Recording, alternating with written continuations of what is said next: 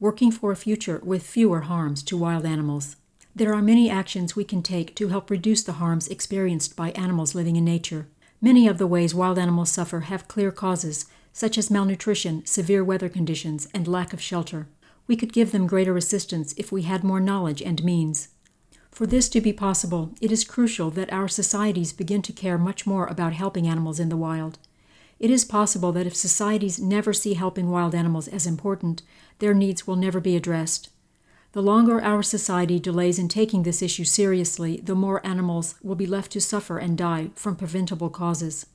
Conversely, the more our society becomes aware of the harms that wild animals experience, the more action will be taken to improve their lives.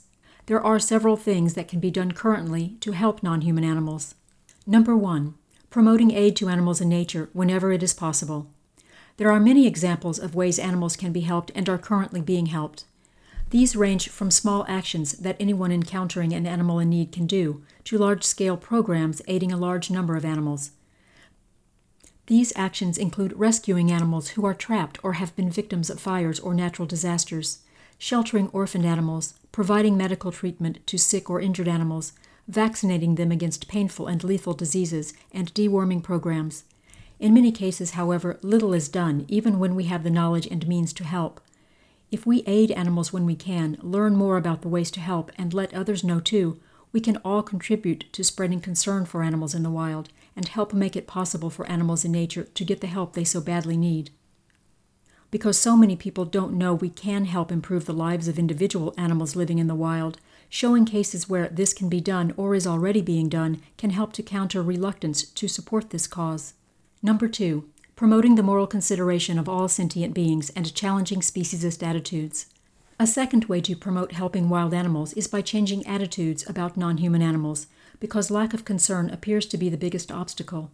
Helping others to understand that animals are sentient with the capacity to individually suffer is a necessary step in reducing the hardships they face in the wild. It is likely that most people don't consider the suffering experienced by most wild animals to be serious or are unaware of how prevalent suffering is outside of human societies. Another problem is that many people give moral consideration to some animals but think animals in the wild do not require or deserve the same concern. But in many cases, there is little interest in helping animals in the wild simply due to a general lack of concern for them. Number 3. Increasing the depth of our knowledge about the ways non-human animals can be helped in nature. A common argument against providing aid to animals in the wild is that we don't have enough knowledge to help animals who are suffering because of the intricate balance of natural processes in ecosystems.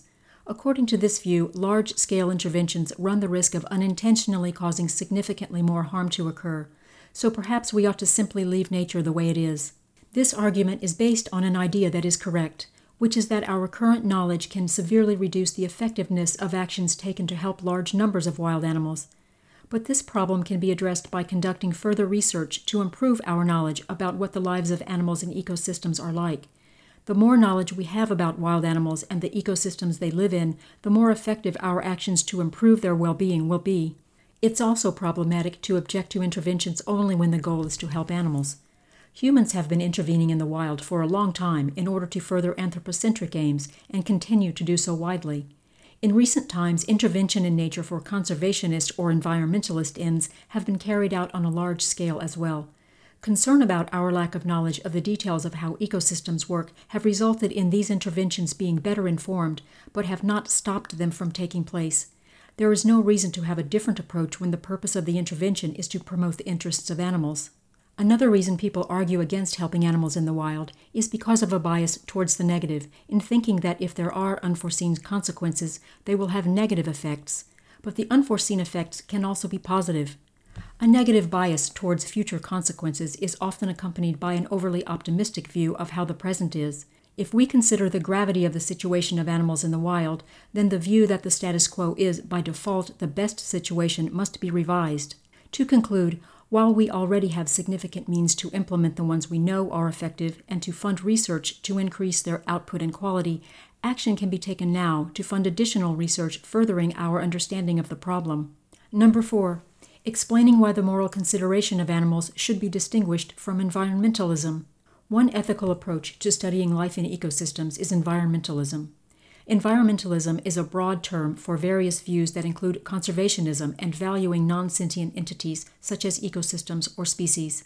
The term environmentalism can also refer to anthropocentric positions that value conserving nature and natural resources for the benefit of humans. A different ethical view takes sentient beings into account as morally considerable beings. It is based on the idea that the beings who can be harmed by our actions are those with the capacity to have positive and negative experiences, such as feeling pleasure and pain. Concern for sentient beings and environmentalism are often thought to be related. Because environmentalist views are more widely held today, concern for animals receives less attention and in many cases is not well understood. Caring about individual sentient beings is different from caring about ecosystems or species. In fact, there are often conflicts between what these views imply, as when animals are killed to promote certain environmentalist aims, such as preserving a particular species of plant. It is often thought that we should not help wild animals in need of aid, because that means not letting nature take its course. This argument is problematic for several reasons. First, the argument would not apply to wild animals living in urban or rural environments that humans are transforming continually.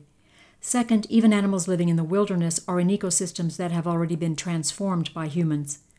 However, the most important point is that the fact that animals are sentient should lead us to give them the consideration they need. It is useful to consider that when humans suffer terrible harms, most people believe we should provide them with help, even if that means altering the natural course of things, as when we cure people from natural diseases or when we build houses, hospitals, or libraries. Applying this only when humans are affected appears to conflict with what impartial consideration implies. Scientists studying ecosystems primarily have concern for entities that are wholes, like ecosystems or species, rather than concern for individuals. But this need not be the case. We must distinguish between knowledge and the aims for which we can apply such knowledge. Scholars in ecology and related disciplines can use their knowledge to promote various aims. In the past, those aims were purely anthropocentric. Today, they tend to be conservationist and environmentalist. In some cases, however, the aim is to promote what is best for all the sentient beings involved, and we can encourage this approach so it is more widely applied in the future. Number 5. Ceasing to contribute to the idea that nature is a paradise for animals. Finally, it's necessary that the suffering of wild animals be considered a serious issue that requires our attention. It's very important that we spread the word about the difficult situation of animals in the wild, and the importance of having a positive attitude towards helping them. The view of nature as a paradise where animals enjoy happy lives is refuted by the available evidence. We may be tempted to console ourselves by thinking that their suffering is not that important, or is compensated by other positive things they can enjoy. However, this would be an example of motivated reasoning, rather than a realistic response. Wild animal suffering exists in the world regardless of what our moral views are.